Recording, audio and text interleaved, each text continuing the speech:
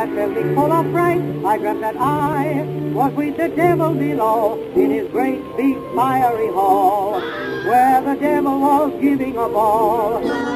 I checked my coat and hat and started gazing at the merry crowd who came to witness the show, and I must confess to you, there were many there I knew. Hello. Hi. At the devil's ball. At the devil's ball. At the devil's ball.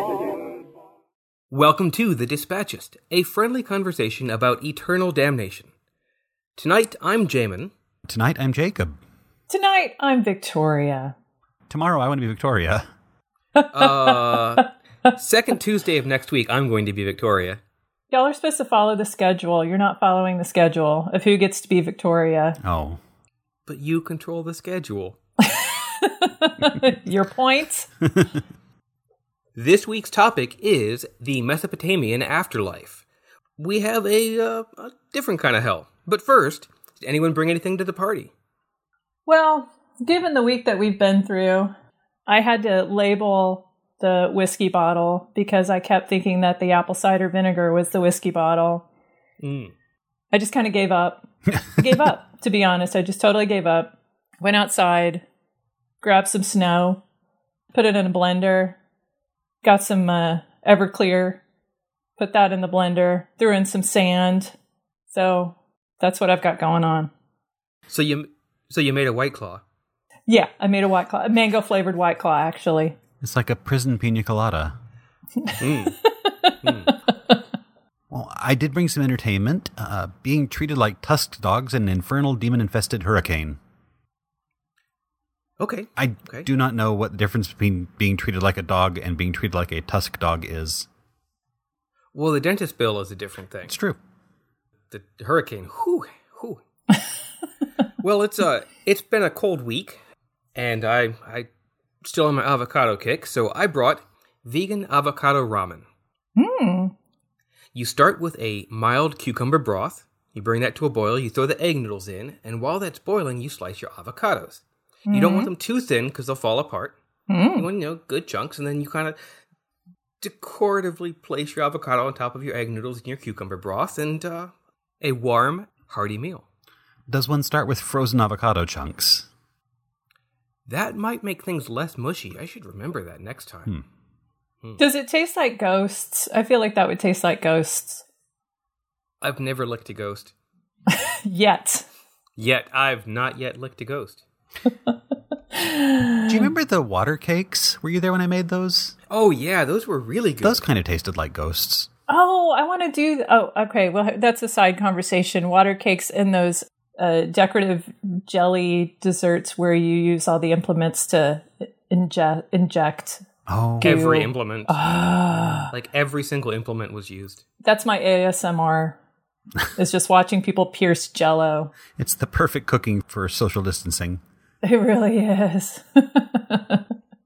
I liked watching the videos of people sprinkling the peanut powder like beautifully across it and then just like dumping mine on. Here's a splot. I'm going to eat it. I'm going to chew it up. These are perfect little globes of agar gelatin water. They're just water with vague shape. It do taste kind of like seaweed ghosts. Yeah. So, can I talk about what I found at Half Price Books? Oh, yes, please do. I'm very excited about this if it's what I think it is. It is just, I was just amazed by this. I'm amazed that I found it. I'm amazed that I'd never heard of it before.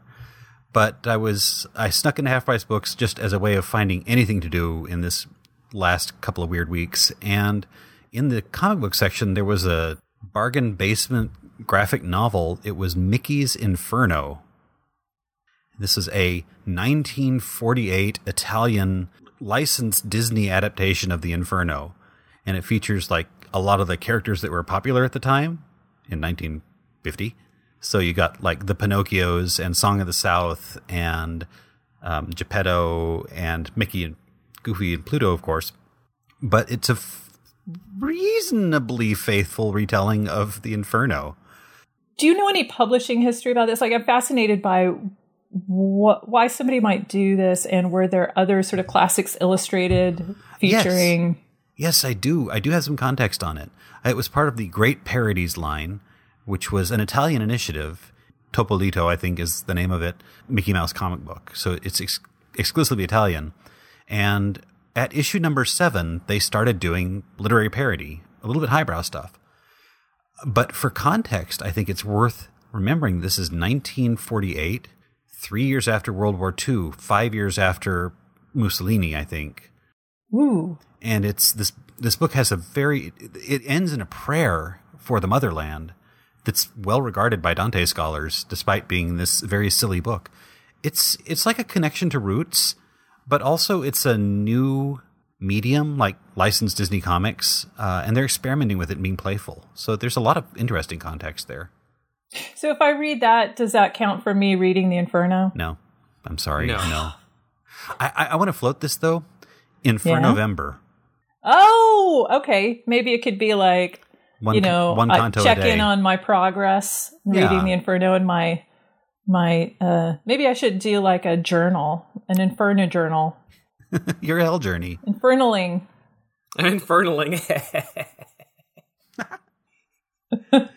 So yeah, this Mickey book, it's remarkably well done. Like, the production value is amazing. The visual storytelling is amazing. It's all amazing. It's just you're telling Dante's Inferno, which I don't get. But I'm not Italian. It's such a cultural document for Italy that I think it's reasonable that's where they'd start, and it's like a connection to roots after World War II. I guess it's kind of like you hear millennials say, like, you'll hear the William Tell Overture, the spring song or the morning song come on, right? And they'll reminisce. It's like, I want my kids to learn about classical music the way I did, from a cross-dressing rabbit on TV. Da, da, da, da, da, da, da. I've got a review of it on our blog, so if you go to dispatch.ist and check the blog links, it's like halfway down the page. Some nice images, cultural references, and one Eurobeat music video. Yes. So, yes. Bazooki-stan. Mm-hmm.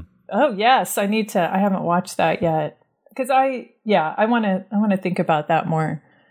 I will say that sent me to look for an Inferno that I might purchase. And of course, I tried to, buy some time by trying to find the best. Like, what is the best translation? And I did not know. Do you know who translated and published the first American version of the Inferno? It was one of the American Romantics. Yes. He's not a short guy. He's Abraham Lincoln. Yes, Abraham Lincoln. What do you have against short men? He was Longfellow. Okay. Oh, See? Supposedly it's still one of the most highly regarded translations. So I need to get me one of those, unless I can find another way to kind of keep procrastinating. My Kindle's dead, so I can't. There's a Dover publication of it with the original drawings. Ooh, the drawings. Okay. I'll say I can't find my charging cable, so I can't read a book. Oh, yeah, that's hard. You're never going to be able to read again. Ever. I'm so sorry for you. Some real Dante news, though, because this is your one-stop shop for Dante news. There is a new opera coming out called Dante. Dante. So have you seen the movie Hannibal? Oh, yes. Somewhere in the middle, I have not, I'm sorry, but somewhere in the middle there's...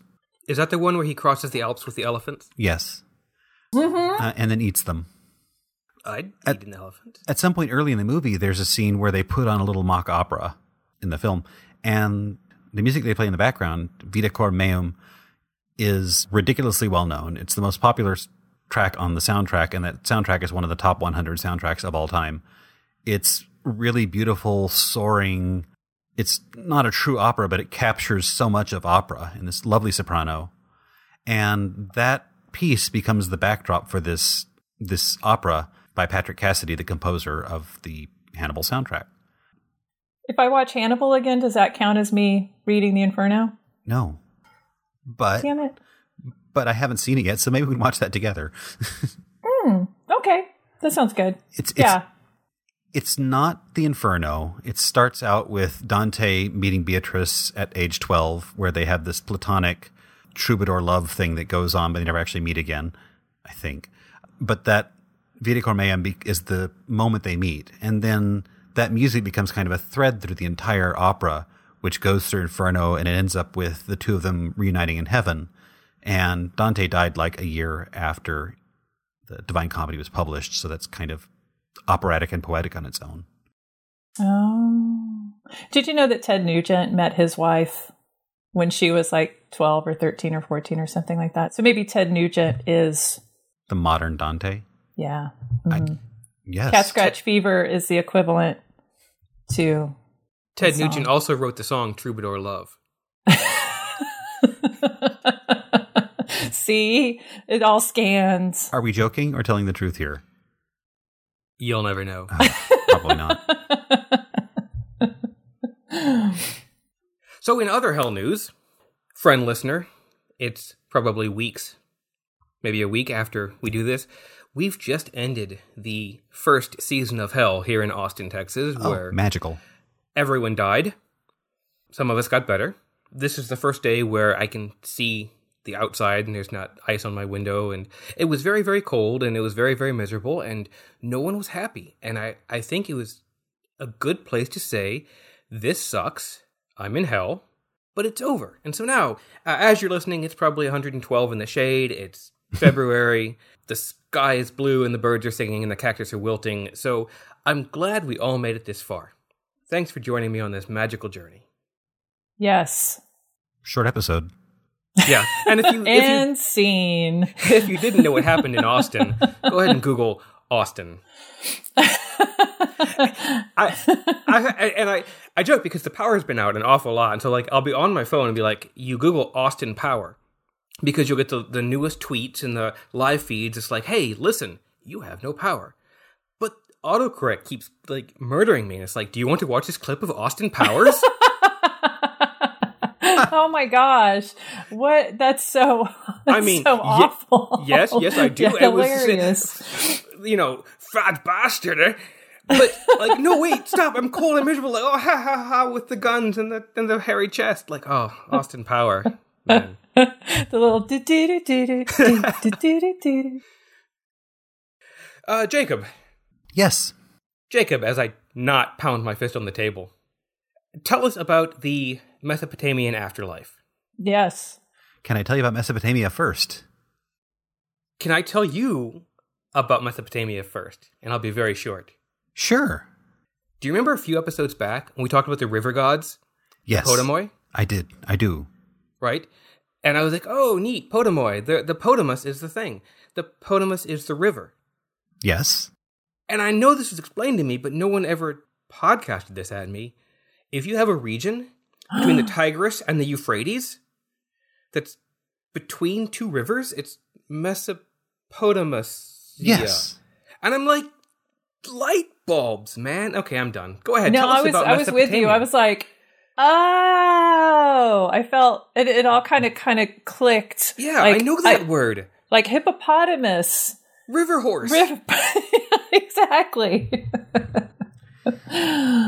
And so I'm with you. The Tigris and the Euphrates, they're still there. They're kind of a little like Y-shaped now. But if you roll back in time 2,000 years, they're kind of this big diamond-shaped delta in the middle of, I guess, Iraq, the Persian Gulf area. Mesopotamia, which was for about 3,000 years the political center of everything, it's about the size of Pennsylvania, 300 miles long, 150 miles wide. So Pennsylvania, but maybe a little bit stretched out. And this entire place, this region is what ancient Greece is to us. It's classical civilization for the classical cultures. The glory days of Mesopotamia were to the ancient Greeks what the ancient Greeks are to us now. It's so far back and so far removed. And I don't know, it's kind of amazing. Just like a time frame of it, Greece, the period with all the statues and things, that was about 500 BC. Egypt was maybe 3100 BC. The pyramids and the Sphinx and all that was like 2500 BC. With Israel, the history of Israel will come up a lot, I suppose, in future episodes. Abraham might have been around 1800 BC, and Moses was 1400 BC, and Exodus was 800 BC, go figure. according to Archbishop James Ussher, the age of the Earth is October 24th, 4004 BC. So that's logical. What? I'll say that again. Was it the Earth is Libra? Well, that explains a lot. So a couple of people like trusting the wrong people, never making a decision. In I think the 1700s, a couple of overly erudite folks mapped out the age of the Earth based on biblical chronology and the church and the calendars we know it, that sort of thing. And the more famous of them was the Ussher chronology, which says Earth October 24th, 4004 BC. So the first city and the beginnings of writing and urbanization, this is the Uruk period in Mesopotamia, was 4100 BC. So it's about 100 years older than the world. Wow. Can I just insert here that I enjoyed doing the bit of research that I did for this, because the only knowledge I had of Mesopotamia came from the B-52 song, which I don't think is actually canon. Can we play that now? Yes, I think we should play that now. I am no student of ancient culture. Before I talk, I should read a book.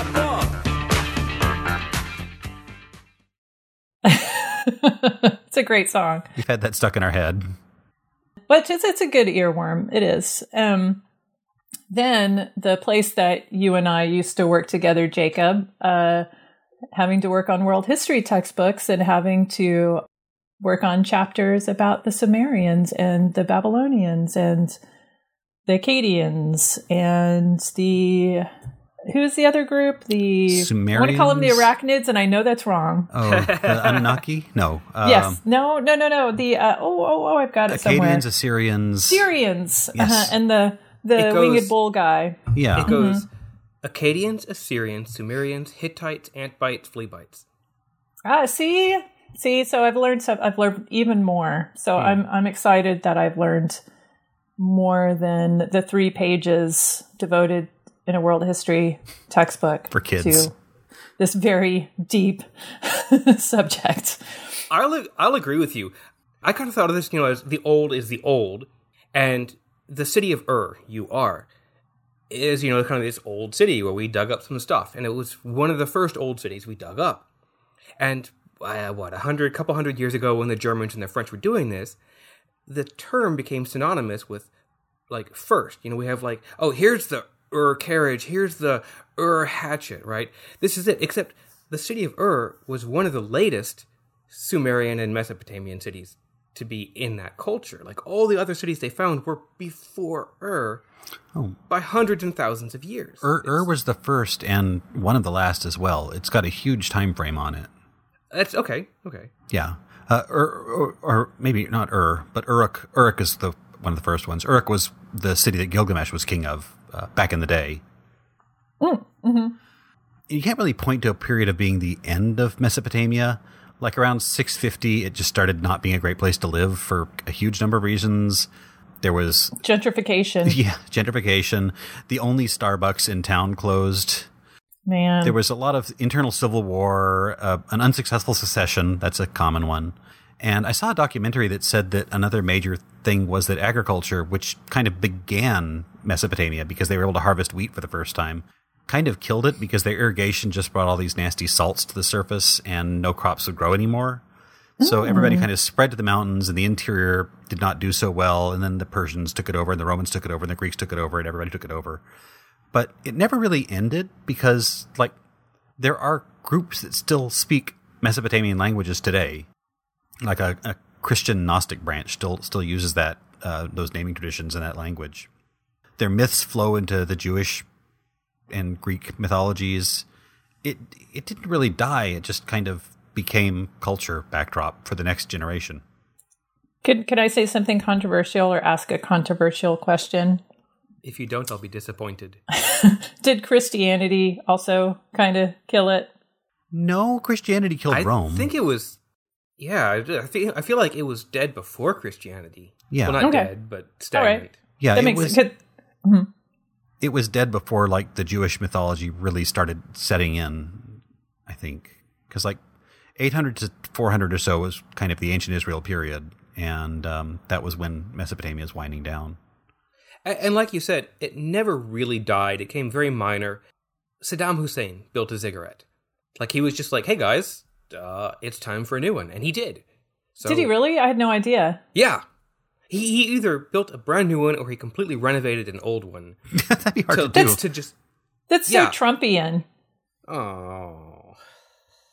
Let's just say it's Husseinian. Okay, it's Husseinian. Because, he was... Okay, good point. Mm-hmm.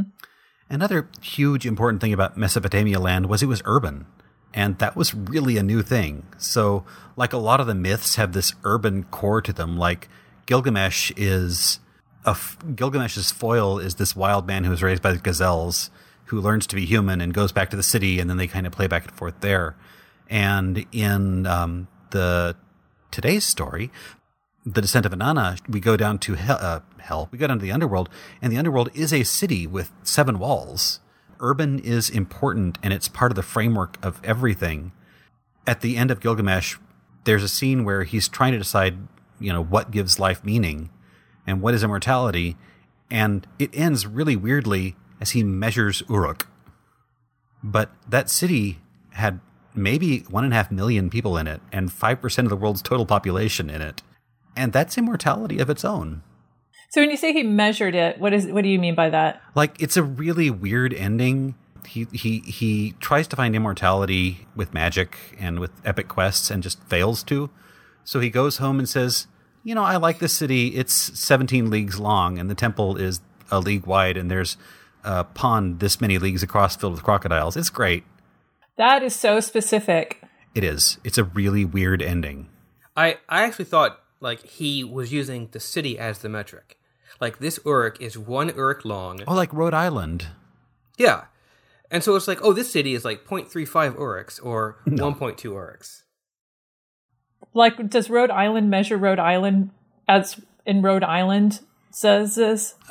It measures it in Decitexus units. More like millitexes. Zing! Sorry. But when you think about, some of the Jewish stories, they talk about, Babylon and how corrupt it is. And that's another kind of us versus them, city mouse versus country mouse sort of thing. So this urbanization is a part of the myths that we're going to be dealing with for a very long time. So it's almost kind of like, have you seen Meet Me in St. Louis? No. The Judy Garland movie. Oh, but apparently I should have. You really should, because there's a lot of measuring of St. Louis and how fantastic a city St. Louis is in the world because it has the World's Fair.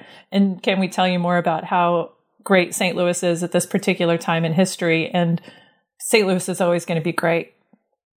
Is that the one with the guy selling instruments, like the fraudulent instrument seller? No, that is Music Man. That was music. Okay. Mm-hmm. My sister moved to St. Louis a few years back. St. Louis is awesome. There's the City Museum is the best place to go. The City Museum is amazing. Okay. So let's go to hell. Let's do it. There's kind of a category of hell experiences. We've kind of talked about them as the gray waste. And this is the Jewish Sheol and the Greek Hades. The afterlife is big, gray, and boring. And that is a proud Mesopotamian tradition that carries forward quite some time. And like the Greek mythos, there is no real judgment in the afterlife. Let's just call it the desert. I think that's fairly accurate. It's a place where the dead go. And there really isn't moral judgment. Great sinners go there. Kings go there. There's not a lot to differentiate it. When you finish your life, if you've made some positive difference, maybe you'll be remembered better.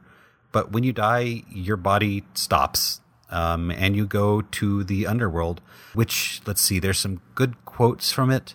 This is from The Descent of Inanna. He bound my arms like the wings of a bird to lead me captive to the house of darkness, the seat of Urkala, to the house where none who enters ever leaves, on the path that allows no journey back, to the house whose residents are deprived of light, where soil is their sustenance and clay their food, where they are clad like birds in coats of feathers and see no light but dwell in darkness. On door and bolt the dust lay thick, on the house of dust was poured a deathly quiet. and the house of dust I entered. So she went to IKEA. No. No. It has an umlaut over dust. It's bleak, it's bland, it's joyless, and that's all you get. And the thing you said, which kind of like triggers this, is remembered. Why is being remembered important? Well, so you have your soul. You're dead, man. You're dead. You're dead. When you die, your body stops, and you may end there. I'm not sure. There's a concept called the atema, which is like a soul. Maybe it is a soul. It depends. It's really hard to generalize over 3,000 years. End of story. Hard for you. I do it easily. It's like, that's breakfast. That's old. When you die, the atema lingers around for a few days for funeral rites and things like that. And after that, it begins its journey into the underworld. It's kind of like what we were talking about with the Cajun. Yeah. Yeah. Mm-hmm. What? The Sumerian zombies. Like your soul hangs around. The danger of your, and I'm sure it has a biological basis of like not really, like the terrible habit that people had of suddenly waking up when everybody thought they were dead. And 7 days is the magic number here too. That's how long the funeral rites tend to take. I was going to ask, is it 7? It is 7. It is 7. Everything is 7. See, everything. I feel like we need to. Okay, we got to like make our conspiracy board with yarn and photos and cut out words, and because we're unlocking some deep knowledge here, y'all. Let me just make this vast 3,000-year generalization. 7 was important. Wow. I'm good at this. You're very good at this.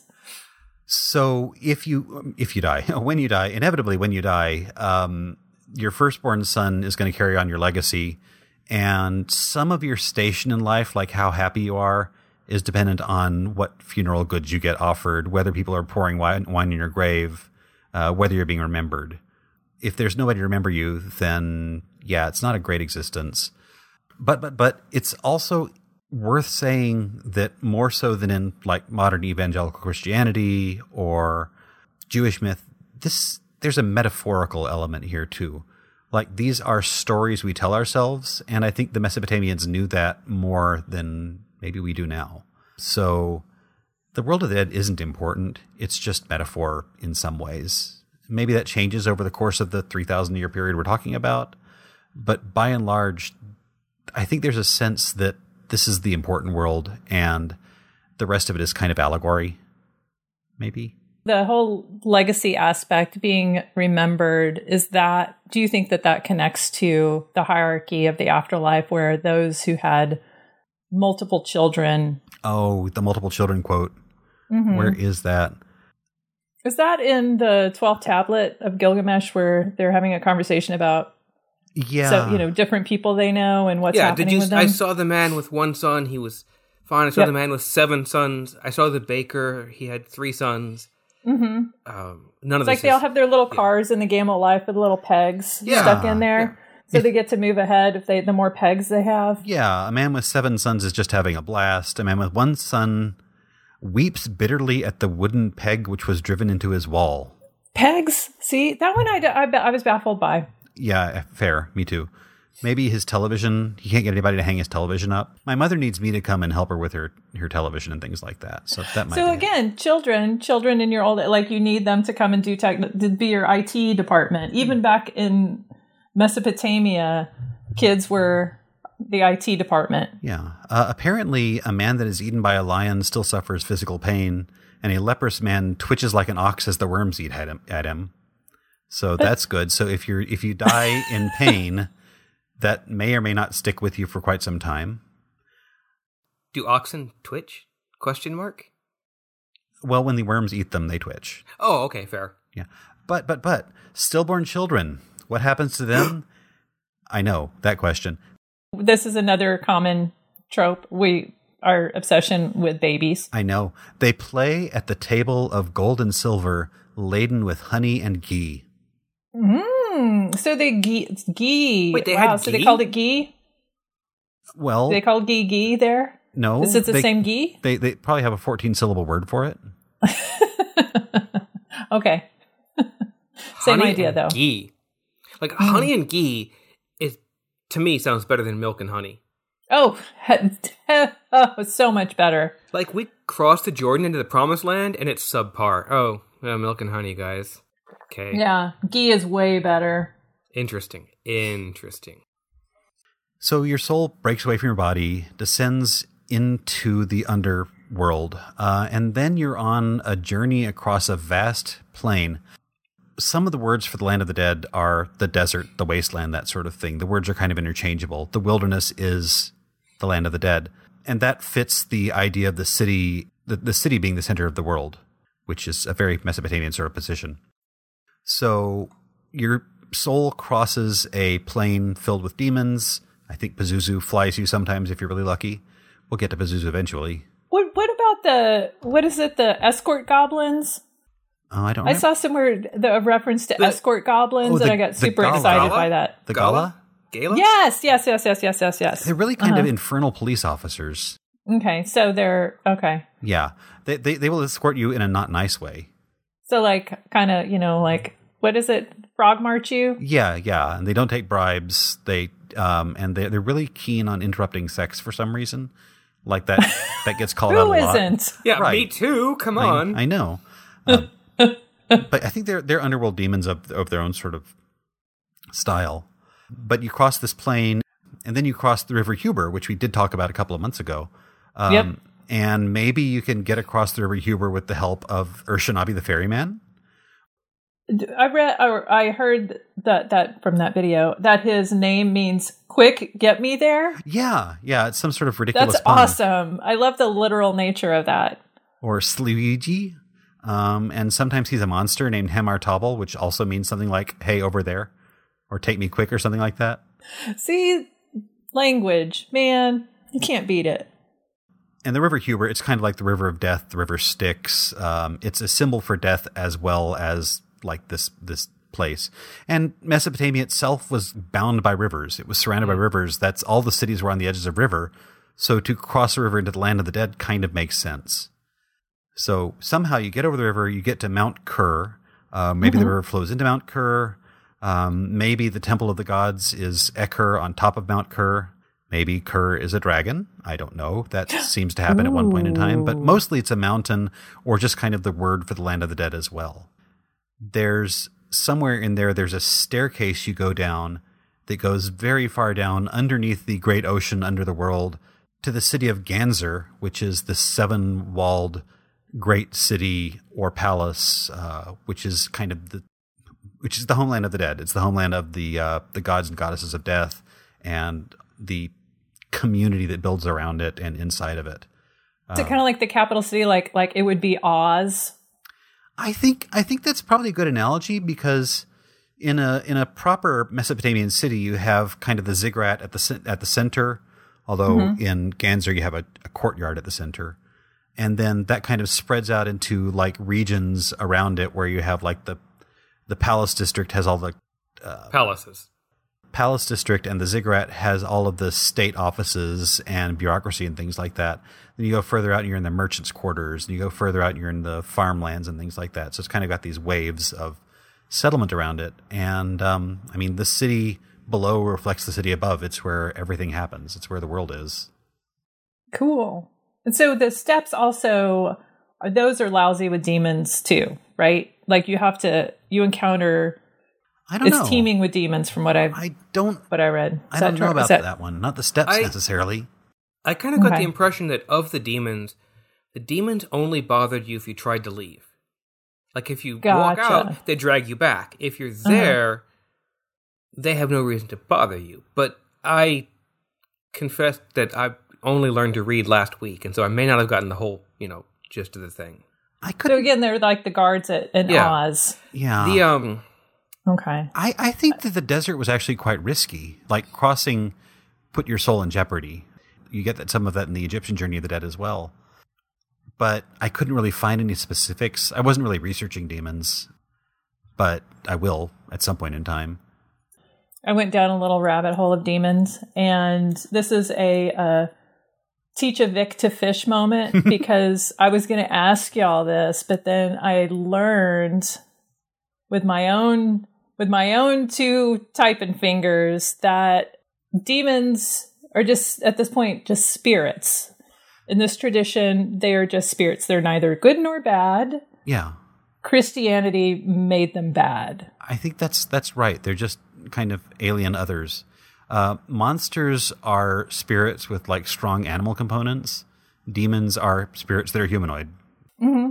But I've got a lot of thoughts about that. Oh, we could save it for later. I have a Okay. whole thing about saints and monsters. okay. A Hold on. whole mini lecture on that. Probably do a demon episode fairly soon. It's interesting because the 2021 Demon has 840 horsepower and a lot of torque. And so Dodge is really doing good things with demons these days. Oh my gosh. Yeah. It's that, what it was, solid state technology. Is that what they call it these days? I don't know, make room. Oh my God, I am so lost. Go chips. Is that what they're called? The Dodge Demon, it's a Yeah. car. It's a muscle car. Oh my God. Well, they do have don't they have a car called the Incubus or the Succubus or something? Like, What? isn't The there Dodge some- Incubus? I think there is one. I hope that I didn't dream that. I hope, in fact, there are like the Incubus is like the big like 4x4, and the Succubus is like the sedan or something. It's the Miata, the tiny little girly sports car. Exactly. Like you buy it for your daughter. It's fairly safe, but it's kind of fast looking. Look, I'm a pretty masculine dude. I would drive a Dodge Succubus in bright pink. Oh my God. Yeah, you would rock that. No, no qualms. I have a Potomoy call out. Where my Potomoy at? Actually, I have two Potomoy, sort of. So there's a river in the Mesopotamian underworld, Eridan, which, as I understand, in some versions, the healthy spirits could drink from it, but the weaker spirits had to drink from mud puddles nearby. I don't know why. But Eridanus is a river of Hades that we didn't get to because it's kind of a mythic river that is or isn't in Hades. When Phaeton crashes the chariot of the sky in that one legend where he becomes the sun for a while and then crashes, he crashes into the river Eridanus, which of course is a god as well because it's a river in Greece. So there's a tie-in there. But this kind of echoes the Greek story of how the Titans are imprisoned beneath the world. The giant ocean that the underworld is underneath is called Apsu. That's the name of Tiamat's brother and consort. Tiamat is the saltwater deity and Apsu is the freshwater deity. So this is kind of that ocean. And Tiamat's also Dungeons and Dragons. She is. She's changed over the years. Mm-hmm. As have we all. Speak for yourselves. So ultimately, all of the Mesopotamian underworld is kind of this shadow reflection of life on the earth. You cross rivers to get to the city on the edge of the river. It's dark instead of light, but it's also got the same hierarchies, and it's led by a goddess. Now, in the living world, every city was the home of a god or goddess. The culture and cult was built up around a god occupying the town. So Uruk's goddess was Ishtar or Inanna. Very popular. I don't remember the rest of them. There's a lot of them. But in the underworld, the city is led by the goddess Ereshkigal and sometimes her husband, or sometimes just her husband, depending. So that's kind of the same mirror as this city is lorded over by a god at the center. As above, so below. All of these stories kind of need to be taken with a bucket of salt for a couple of different reasons. For one, again, it's kind of more metaphor than fact in many ways. For another, all of these myths were kind of internal documentation for the temple. Like there's scribes writing training manuals for scribes. So there's this very serious slanting towards the church's, the temple's hierarchy, and also a very strong male slanting as well. This is a literate male literature. We don't really know what was being told, at the taverns or whatever. I'm sure that Ishtar got a lot of tavern stories because she was hot. Yeah, and this goes into the poetess. I know I'm going to say her name wrong. Neduana, who Gesundheit. wrote the poems about Inanna. They were very they posited Inanna as sort of a feminist, a proto-feminist. And I'm kind of wondering how that sort of went down in the culture, because Inanna also, her temple clergy was both male and female, cross-dressed. There was a cross-dressing tradition in that particular temple. So this is the world's first byline, is that correct? Yes, exactly. The world's first byline. Yeah. Ishtar Inanna was so wildly popular. I mean, she and her father were probably like the number 1 and number 2 gods and goddesses in no particular order. I mean, she's an amazing and horrifying character. So I don't know. She may have had enough life to survive any number of patriarchal attempts on it.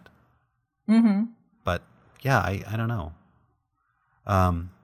But I mean, in her home temple, she would have been like the lead god. So there's always this cult surrounding her in Uruk, at least. Oh, I did see one reference that sounded really neat, kind of like the Saint Nicholas pageants that went along and the liturgical dramas of the Middle Ages. One author was suggesting that the story of Inanna's descent into the underworld is actually told as this roaming pageant that goes from town to town across Mesopotamia, beginning in Uruk, the home of Ishtar, and ending in, I don't know, something beginning with TH. It's the home of Nergal and Ereshkigal. So it kind of circles around the country and then comes home once a year. Is it like the Passion? The Passion Yeah, play? the Passion play of... Yeah. Huh. Interesting. Of Inanna. Okay. Inanna's Great Mistake, Volume 1. But I mean, you were saying that she's kind of she's a very complicated figure and kind of a difficult figure to wrap one's head around. She is so big. She's big and she eats gods, basically. I mean, not literally, but metaphorically. Can we talk about me for a minute? If you insist, it's always about you. So, me or complicated? I am complicated. No. I are complicated. Right. We're going to milk this one. Me am having a hard time to think. Big word. Oh. That book. Oh, that one book. There was a fiction book. It's called Snow Crash by Neil Stevenson. I'm going to take this moment and say, Lollers, my British pen pal friend, I've read it. Jacob's read it. I'm going to make Victoria read it. You haven't read it yet. I have to read the Inferno first, right? No. Yes. Okay, I'll read No, this we've got first. until in for November. Oh, that's right. Right. So maybe that's a segment is books that Vic has to read. So this is a canonical cyberpunk text. It's one of the first cyberpunks, so it does a lot of things wrong, but it sets a lot of precedents. I love this book because it gives a narrative of Inanna's descent into the underworld. And it has linguistics and swords and motorcycles and... What? Like, oh, it's action-packed. Like, I make people say, hey, look, read the first page and a half. If you're not hooked, give it back. My feelings aren't hooked. The main character's name is Hero Protagonist. But it's the Japanese H-I-R, so it's Hiro Protagonist. Hero Protagonist. It's kind of like a Basil exposition in Austin Powers. Yeah, exactly. Yeah. I'm pretty sure you like the book because it's linguists with superpowers.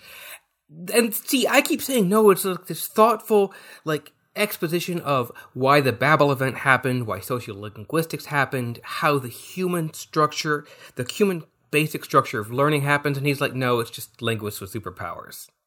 I like reductionism.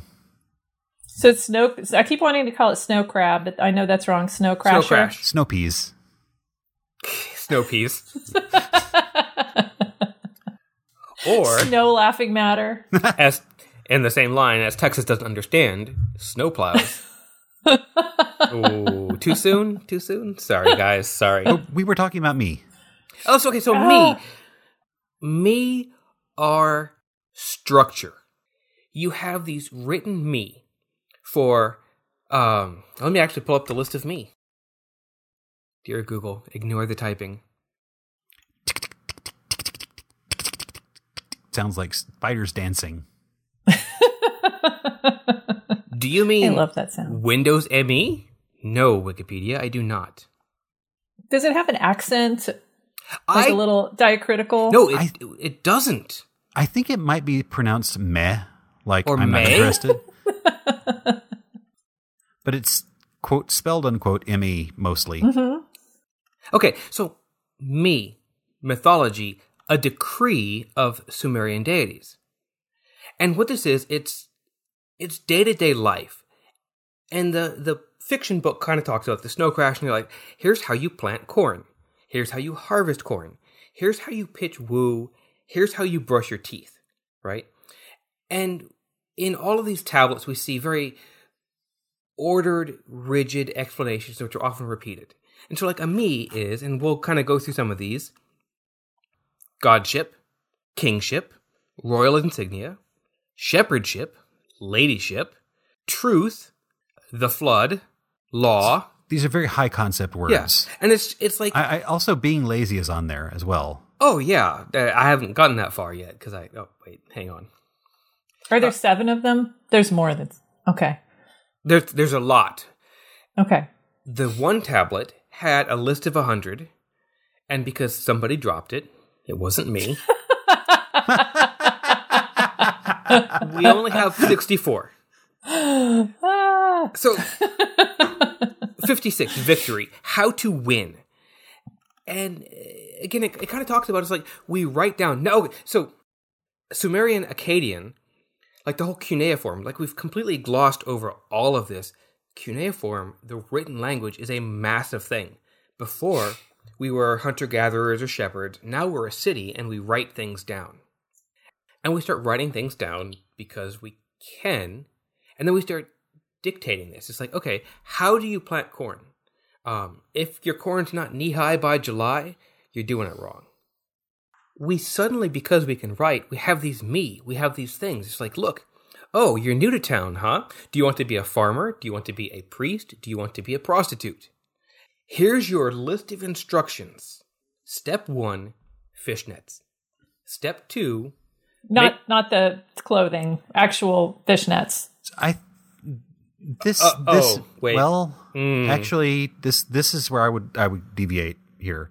I think Neil Stevenson would have you believe these are software manuals, and if you've ever played White Wolf's game Scion, which is about the children of gods becoming gods themselves, all of them have these tools. Like Thor's hammer is a magical tool that also contains the power of the idea of thunder. Cool. The moon goddess's mirror contains the idea of beauty or something like that. These me are structures for determining how a god relates to humanity and how a god relates to the world. Specifically, the me that Inanna stole from the god Enki after a drinking contest were the 100-something me that were the me of human wisdom, which Right. included being lazy. So each city-state had its own me. Some had some me, some had others. And Inanna stole these me and distributed them out. She stole knowledge on, this. So if you want to be better as a society, your society is going to have more me. We can plant more corn. We can harvest more fish. We can wear more fishnets. Because you need Yes. Like, imagine a city without these things. It's kind of a Prometheus myth, I was going to say Prometheus. She stole fire from the gods. although she kept it, because that's her. Well, she shared a little. That's so Inanna. These aren't just clay tablets, though. They're things like Thor's hammer. I'm going to eventually get to the story of Inanna's descent into the underworld, and she gears up for battle. She is wearing the magic top hat of stage performance presence. She's got these things that are both the symbol and the thing and the power of the deity, and possibly even the instructions for relationships between God and man. And that is me, and is a very complicated idea. But it is a deity's portfolio in a single concept thing. And that's a me. The interaction between God and man defined. Yes. But also a fun accessory for parties. So here's a question that just occurred to me. Inanna's descent into hell, is this the first evidence of strip poker? It does have that feeling. But I think it's more of a disarmament treaty than a fun party game. We'll probably get into this in the next episode, but I'm going to say now, as I will then, it's the Dance of the Seven Veils. Ooh. Okay. Well, all these things are connected. Everything's... I think we could make tens of dollars if we create an app where we could create like online conspiracy boards where we could lay all this out with the Seven Veils, strip poker, seven dwarves, seven gates. So we're going strange places. So I'm going to tell this story now. Do it. Okay. Okay. This is two stories that are kind of mashed up together. The journey of Inanna into the underworld and the journey of Ishtar into the underworld. And they're not the same story. Inanna's journey is longer. It's got more details. Ishtar's journey has better action scenes. And maybe Inanna isn't the same as Ishtar, but we're going to smash them together like they were the same thing. So there. And I think it's worth talking about how genuinely terrifying and awful Ishtar is. Inanna is. She's the biggest goddess. She has got the portfolios of 100 deities that she's stolen, and a lot of her stories involve her taking more power away from other deities. This is the thing she does. She's a goddess of love and war, primarily, and not a nice person. She gets in her head to go to hell, probably because she doesn't have a hell yet, and she wants one. Now, Inanna's sister is Ereshkigal, the goddess of the underworld. Not necessarily the goddess of death, but the goddess of the dead. And she's going to go visit because she likes family. Totally. Yeah. Mm-hmm. So she makes a list of everything she needs to leave behind. She lists all of her titles and who she's going to give them to, but it's really like making funeral arrangements for Wolverine. It's not going to happen. We know it. Immediately, the next tablet jumps into a training montage, and you'll feel like it's a little early for one, but yeah, that was like 10 pages of out-of-office email instructions and things like that.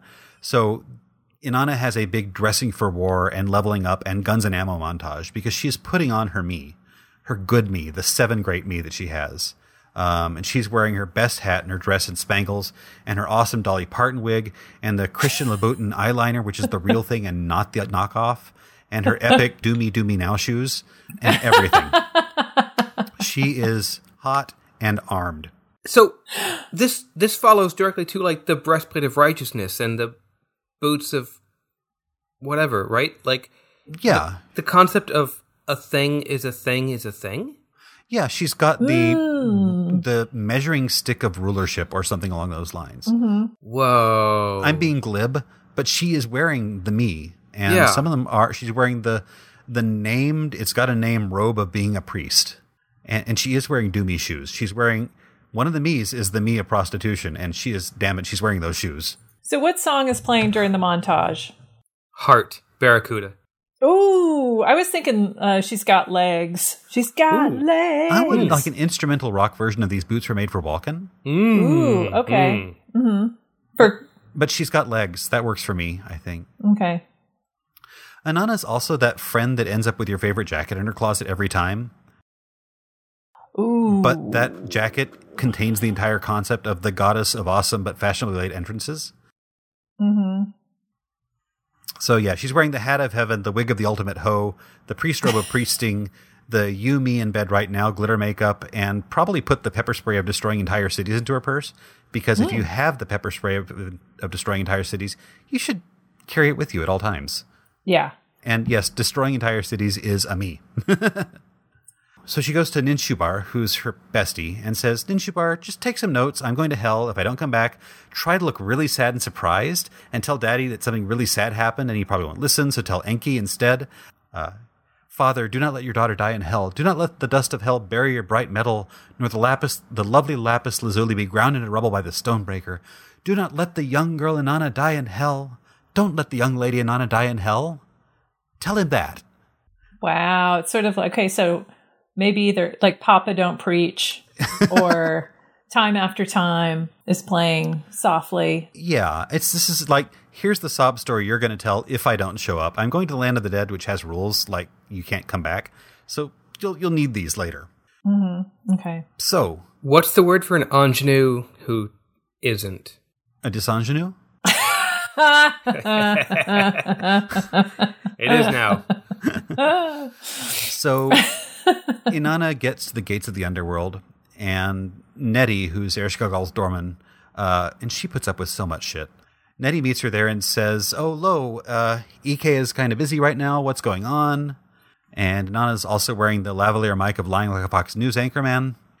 So she says, "Oh, I'm here for my brother-in-law's funeral, and I totally had nothing to do with him getting graphically dismembered last week."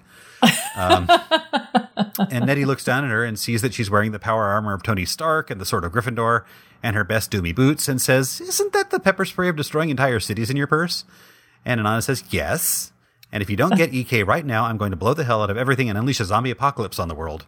And Nettie says, "Okay, let me go get EK. She's probably not that busy." Does she have a tiny dog? I feel like she needs a tiny dog. The doorman?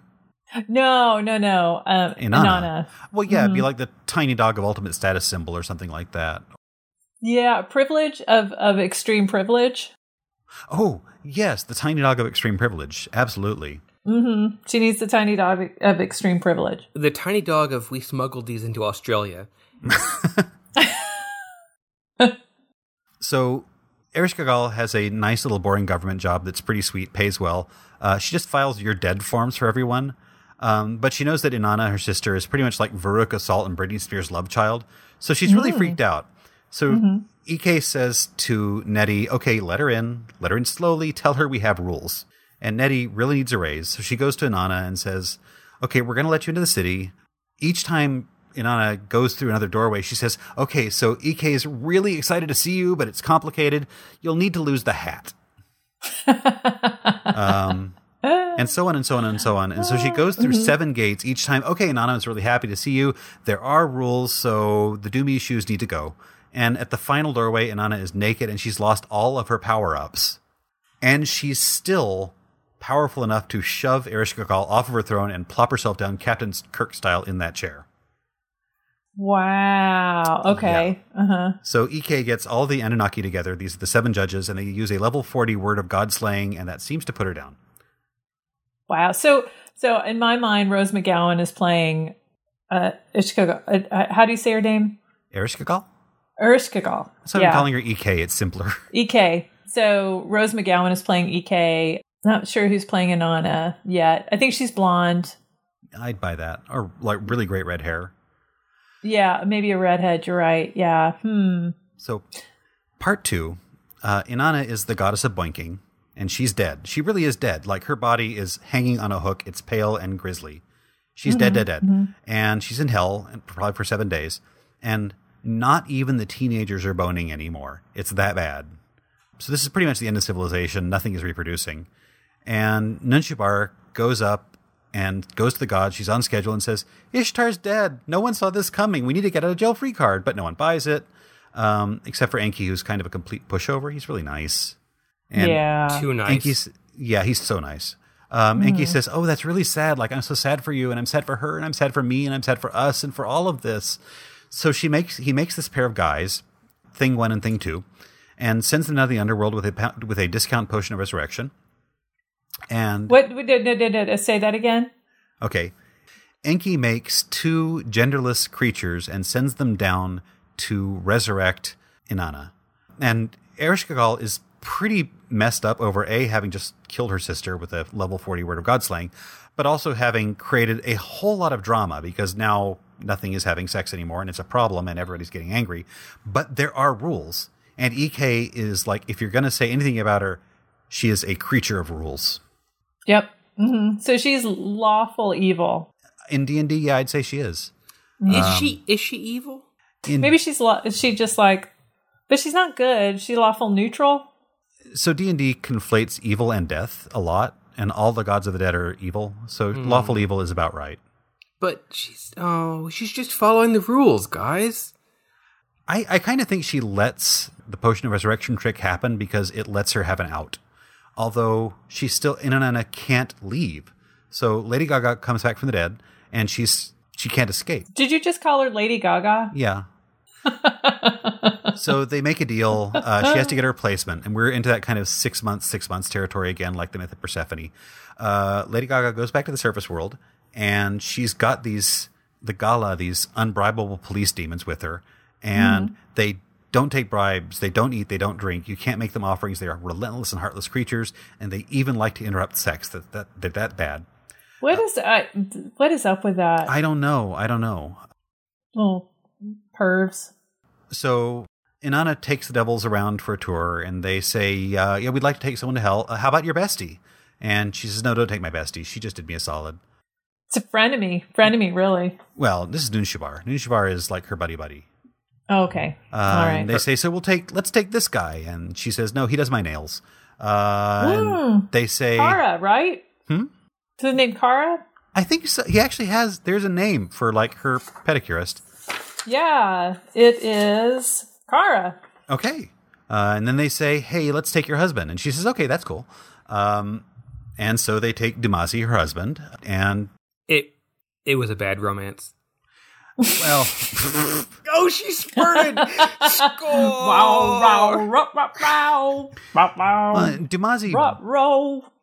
Demazi was not mourning Inanna, but really everybody was in on the joke, and they all knew how it was going to go down, so why should he? She's going to come back. Demazi's the god of livestock and shepherds, and he's kind of angry about this, and he says, lady, how could you treat me like this? I brought you dairy products, and he gets his brother-in-law to turn him into a snake so he can escape. I don't know why a snake, but he does. Everybody loves snakes. The devils can find him anywhere because they're like his infernal case managers. So they raid his sister's house and mess up everything there, and by extension mess up the entire concept of livestock. And they finally find Demazi and drag him to hell, and his sister comes with him, and then they set up this time-sharing arrangement where Demazi and his sister trade off for 6 months. Amen, praise Ereshkigal. Query. Yes. I found discrepancies about who actually is the scribe of the underworld. Yes. Because some sources say it's her. It's the sister of, how do you say his name again? What is Demazi or Tammuz? Yeah. His sister is... Gestinana? Something like that. It starts with a G. But then other sources say... Gishtianana. It's yes, Gishtianana. And then other sources say Belitseri? Yeah, Belitseri is the goddess of the desert, which makes a lot of sense. She basically checks people in. So it's Belitseri. But yeah, why would some of them say... Anywho. 3,000 years. There's like 8 pantheons that get smooshed together. So I guess so. People pick up duties. That drove me a little batty because I really want to know who the scribe of the underworld is. You can't worry too much about it. I'm going to worry. And also, I don't know if necessarily Geshtinani doesn't appear in both of these stories. She only appears in the Ishtar story, which is the later version. Maybe that's it. Okay, thank you. Yeah. So that's kind of the story. It's very old, 2100 BC or so. One of the first stories. It's much less silly when you read the actual document. Lady Gaga does not make an appearance. But I feel like when we actually can gather in person someday, one of us who has perhaps one of us. One of a Google Gavel. One of us who perhaps Google has the bull of heaven. One of us who has perhaps some cinematography or photography skills. We should make this little high school drama of the Descent of Inanna. It is very, very much like a plot of Charmed or, or 90210. So, photography-wise, do you want to do like a stop motion claymation? Do you want to get a Super 8 camera? Like, tell me how this is going to work. So all the gods have these radiant auras of amazing around them. Like some of them have multiple auras, like 7 auras.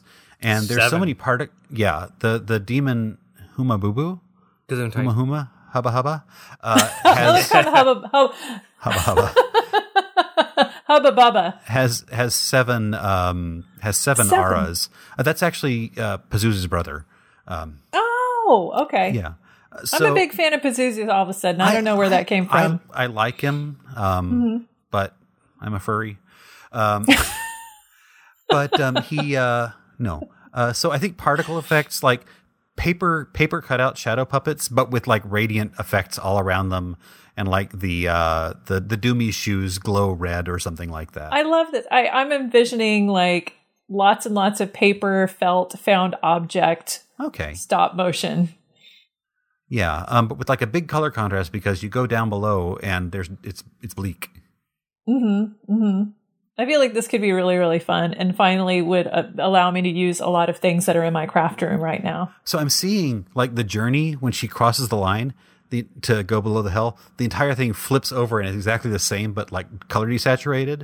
So that's the transition. She goes between the lines of the two things, and the entire thing flips over to emphasize the mirror world of it all. And then it's black and white.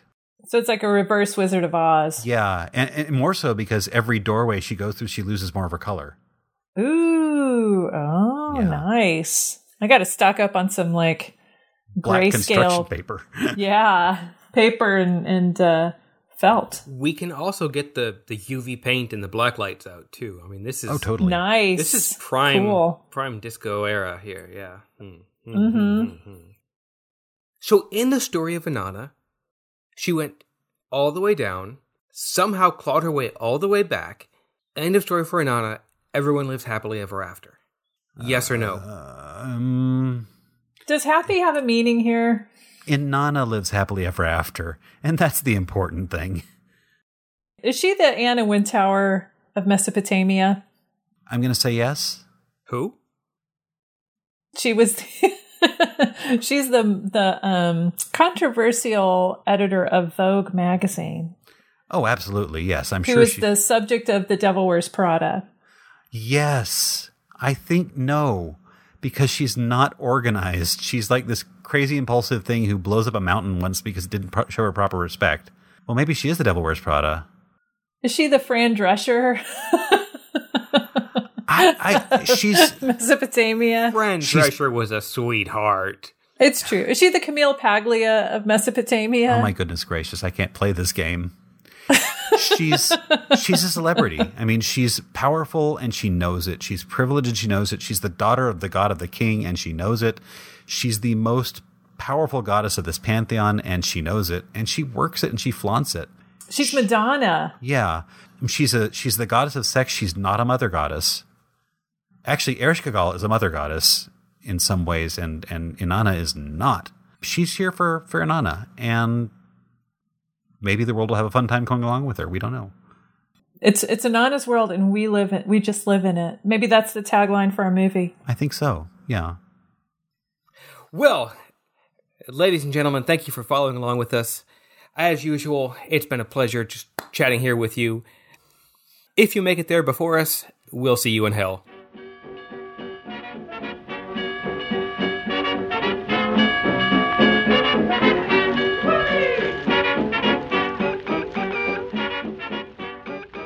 This podcast is copyright 2021 by The Dispatchist and is Creative Commons.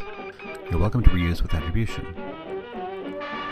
Look for us on your favorite podcast app. Say hi to us on Twitter or Gmail at The Dispatchist, no spaces. Check out our website, dispatch.ist, for more episodes, show notes, and a variety of hellish resources.